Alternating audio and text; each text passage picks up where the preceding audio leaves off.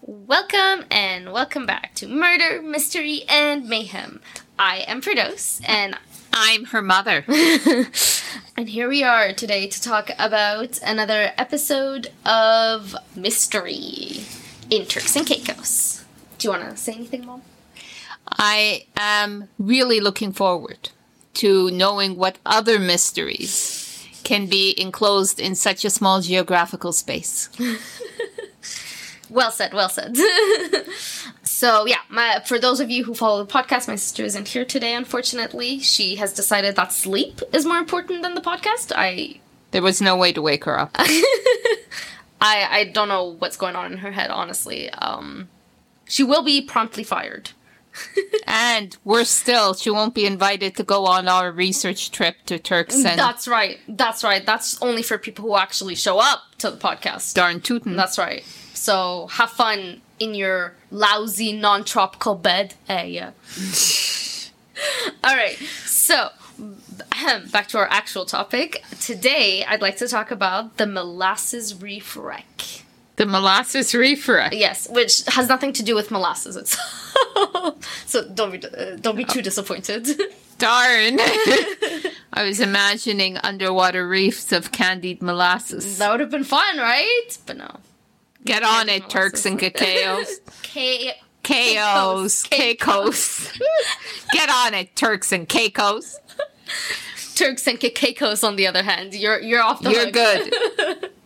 All right, so the Molasses Reef shipwreck is the site of a ship that sunk in the Turks and Caicos Islands early in the 16th century. It is the oldest wreck of a European ship in the Americas to have been scientifically excavated. So scientifically being archaeologically excavated. Ooh, and not just... the first time that Europeans polluted Turks and Caicos. Caicos. Do you need me to write it down for you? Why are you adding syllables? Because I want to get closer to sounding like chocolate. Cacao. So, I'm going to take you back to 1976, where unlicensed treasure hunters discovered a wreck on the Molasses Reef, which is on the southwest edge of Caicos Bank, wherever that is. Somewhere. Near Caicos. Near Caicos. The area has already been known as a ship trap, and sure enough, you can see the remains of many other wrecks dotting the area around and even on top of this earliest wreck. Obviously sea monsters. That's the only solution. A giant squid just grabbing things left and right. Oh no, only one at a time. Oh, because it eats them. So our treasure hunters are in the area looking for Spanish treasure ships, and then they find this really old-looking ship. And they realize that the weapons on the ship are from the 1490s or early 1500s, so, like, too old to be a treasure ship. But still, something to take note of. So fast forward to 1980, so 4 years later, and our treasure hunters form a salvage company and apply for a license to explore and salvage. Sorry. I heard savage. I did say and I'm salvage. Like... That's my bad. Oh, so how do I pronounce salvage? Do I actually have to pronounce the L? I thought the L was silent. I don't know, but it seems to me that if the L is silent, this is implying something about the company's morality. Okay, salvage. Okay, all right. Look, English isn't my first language, okay? So let's see. Our treasure hunters form a salvage company and apply for a license to explore and salvage shipwrecks from the Turks and Caicos Islands. And so they get their license and they announce that they've discovered the wreck of Christopher Columbus's ship, Pinta. And they can already taste, all the money that they're going to make from their discoveries. So a quick crash course on ship history for those like me who know nothing about it. La Pinta was the fastest of the 3 Spanish ships that Christopher Columbus used in his first transatlantic voyage in 1492. And so the ship did return to Spain, but nothing is known about it afterwards. It kind of just disappeared, kind of fell in the cracks of history. There really isn't a single record of her fate. And what makes the ship harder to track is that La Pinta wasn't its name, but a nickname. And unfortunately, its real name has also been lost to time. So it's only been 500 odd years. Yeah, come on, guys. Where are our record keepers? Come on. But yeah, so we don't know what happened to her, but the treasure hunters who found this wreck are like, this is it. Even though supposedly she did go back to Spain. I don't know, maybe they took her back to the Americas. I don't know how it found its way back to Turks and Caicos, but... Are people in the salvage company up to date on geography? No records on that either. No records on that either. So the Turks and Caicos government starts becoming worried about what the new salvage company has planned with the wrecks, even though they gave them the license. I wonder what's the process of getting it. Is it, you think they would ask these, like, so what are your intentions with my wrecks? Conversation, before they give them the license. It's kind of too late after you're like, yeah, go ahead, have fun at it. And then when they're in the middle of it, you're like, so like, what are you trying to do here, buddy? Like, you see, that's for Turks and Caicos' parents to clarify with these salvage company suitors. Right. So anyways, Turks and Caicos government, they're getting the heebie-jeebies, whatever, and they decide to invite the Institute of Nautical Archaeology to survey the wreck site. So afterwards, a new group arrives to Turks and Caicos, and they claim that they inherited the rights from the earlier salvage company. So your suitor left, put on a disguise, and changed their hair and grew a beard and came back. You're going to have to kick them back out again for those. That might be what happened. I don't know. Or maybe, who knows? I still remember what he did last time. Yeah. They didn't make their intentions clear. So they received permission from the government to explore the wrecks that aren't in the Molasses Reef. Okay. And additionally to that, they aren't allowed to take any of the artifacts. All right. So admire from afar. Excellent policies. So, unfortunately, this group ignored their orders and stole artifacts from numerous shipwrecks, including the ones in Molasses Reef. Very teenage of them. There are quite a bit of parallels between the story and, like... dating behavior? Yeah, I'm actually just seeing it. But what sort of artifacts did they steal? Do we know? I don't know. No idea. Okay. Sorry. That's all right. Well, the stuff you find on ships, Definitely. That stuff. So, as a result, the government revoked the company's license. I should hope so. Can you imagine being like, let bygones be bygones, water under the bridge, come back. Then they have to come back with a new disguise. So government revokes the company's license and invited the Institute of Nautical Archaeology to excavate the Molasses Reef wreck and not just survey it. Not just steal stuff, but actually map it out, right? Yes, okay. Yes, indeed. So, the researchers from the Institute come back to the site in 1982 and discover that there has been quite a bit of damage done to the wrecks, unfortunately, since the last time they've been there. So an example is someone used a pipe bomb to dislodge artifacts, which left a large crater and a bunch of damaged artifacts. So, they were not... whoever stole these artifacts was not one for subtlety, I think. Teenager attempt. So over the next 3 years, archaeologists spent 6 months excavating the site. They shipped more than 10 tons of artifacts back to Texas, which is where the institute is based. Oh, no. And no, just for cleaning, stabilization. Thank you. You're welcome. I don't know if I'm pronouncing it right. I think you are. So they shipped the artifacts for cleaning, stabilization, and study. And responsibility for the wreck and artifacts was then transferred to a non-profit entity, Ships of Exploration and Discovery Research, which was set up by the archaeologists that are working on the project. And then in 1990, All the artifacts were returned to Turks and Caicos, and in 1991, the artifacts were placed in a new national museum that was built to kind of accommodate these artifacts. I love happy endings. Right? It's awesome. So some of the artifacts that were saved from the wreck include a good number of weapons, including cannons, small arms like grenades, crossbows, swords, daggers, the stuff. Nice to know the Europeans arrived as friendly tourists. Oh, you're not going to like the history of this ship. Other artifacts like bowls and storage jars, surgical and carpentry tools, wooden pieces of the hull and metal pieces from the rigging were also saved. Pottery fragments from olive jars, bowls, basins. The styles of those pottery fragments are pretty typical of Spanish and Portuguese pottery from the late 15th and early 16th centuries. So we're getting kind of an idea of timing for this ship. The archaeologists were able to use what remained of the hull to determine the size of the ship, and they determined some of the structure of the ship from the distribution of ballast stones and the marks made on the sea floor by parts of the hull that had disintegrated. Did that sentence make sense? Yes, it did. Long. Okay. No. Cool. I envy them. Right? I was like writing these notes and I'm like, how does one get that job? Okay, here's the thing. I'm actually kind of angry at myself because I am an archaeology major. Aww. And I didn't go into grad school. That's my mistake. It's not too late though. I can still go. I can be one of those people.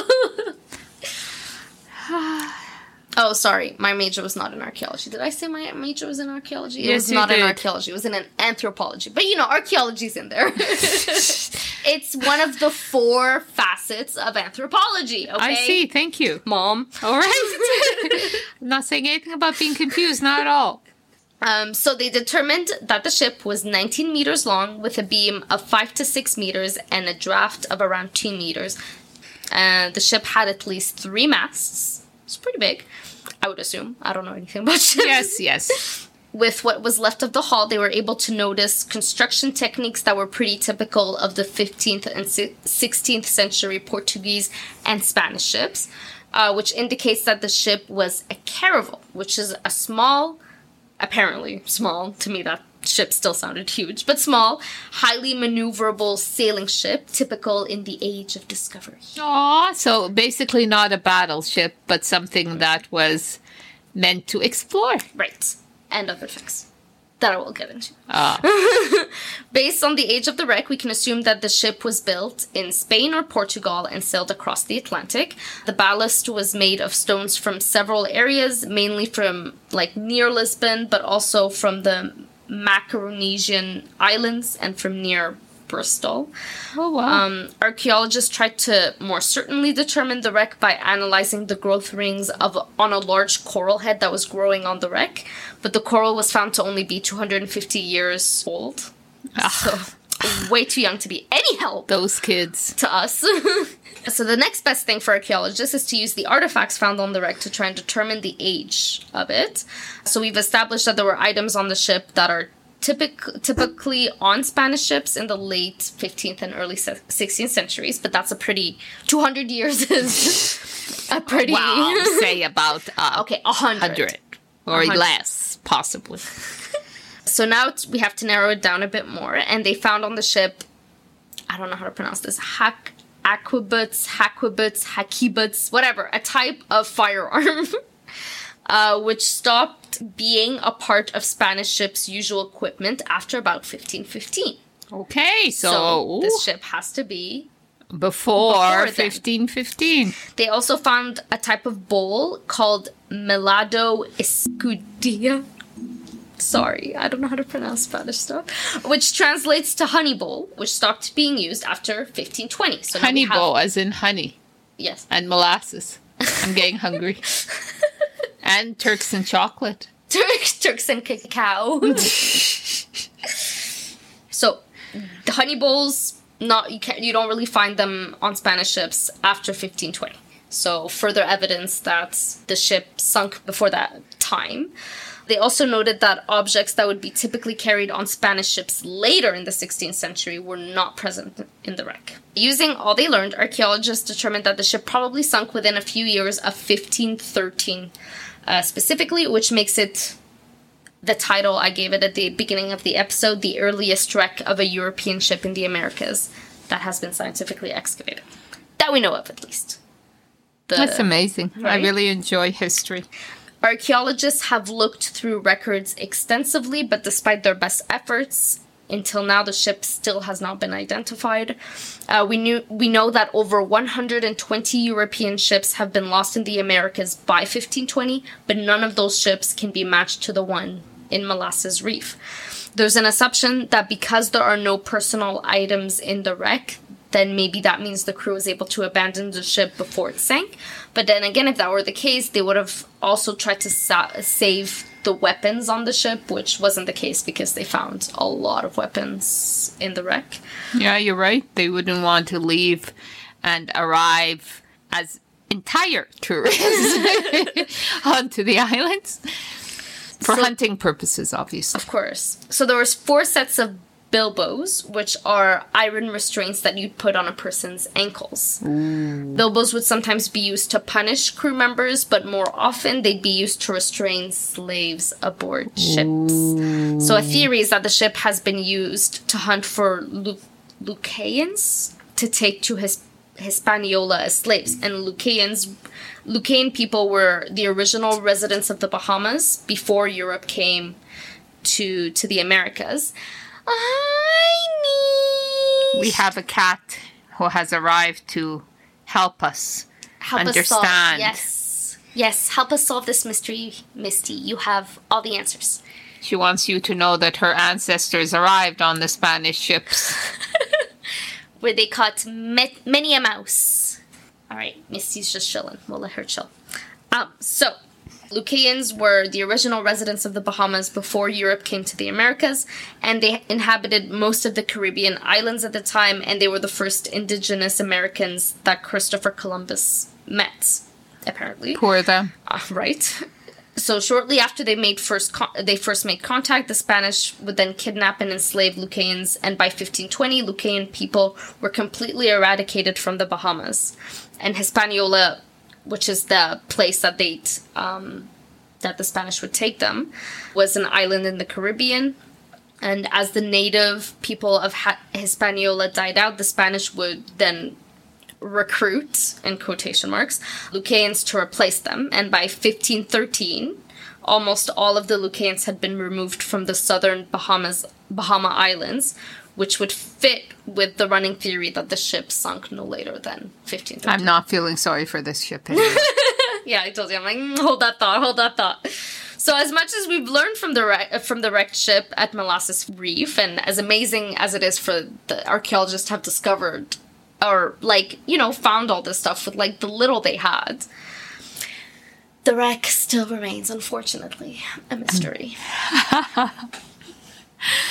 That was a short episode, but that was well, I really enjoyed that because it gets my imagination going. The past is always such a different country, isn't it? It's definitely something. And the funny thing is, I'm sure some people who set out on the voyages of discovery were motivated by a love of finding out what was over the horizon, and the love of wandering. But very soon that seems for most people to have translated into a love of exploitation. Mm. And if they couldn't find other things, they'd exploit the people. Well said. It always makes me wonder if North America had discovered Europe first, whether something would have been different. Yeah, who knows?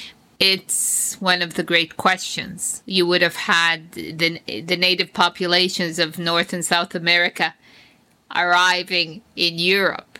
So the Incas show up in Spain and say, "We're here to trade, honestly." Yeah, I don't know. How different would our world be? Or maybe it would be much of the same. I don't know. Anyways, so that was our mystery episode. Tune in next time for our mayhem episode. It's pretty interesting. I like it. I think you'll find it interesting too.